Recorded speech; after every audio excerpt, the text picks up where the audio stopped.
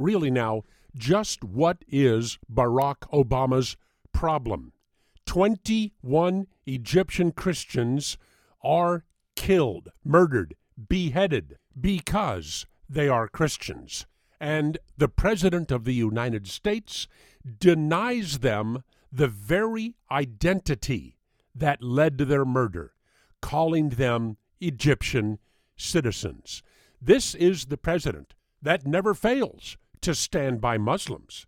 He tells us that the future does not belong to those who slander the Prophet of Islam.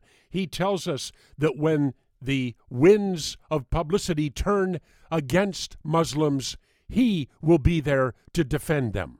He tells NASA that their job is not to make the American taxpayers feel good about the money that they are spending on their space program.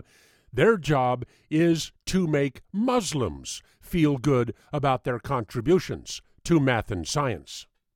He is the one that tells us that Islam is a peaceful religion. But when Muslims kill Christians because they're Christians, Barack Obama denies to those Christians the identity that got them killed. There is no question that every major influence on Obama when he was a child, when he was growing up, was Muslim. And the only real Christian influence he ever had in his life was that of Jeremiah Wright and that hate-filled church that Barack Obama joined in Chicago to have a political base. Who in the world is Barack Obama?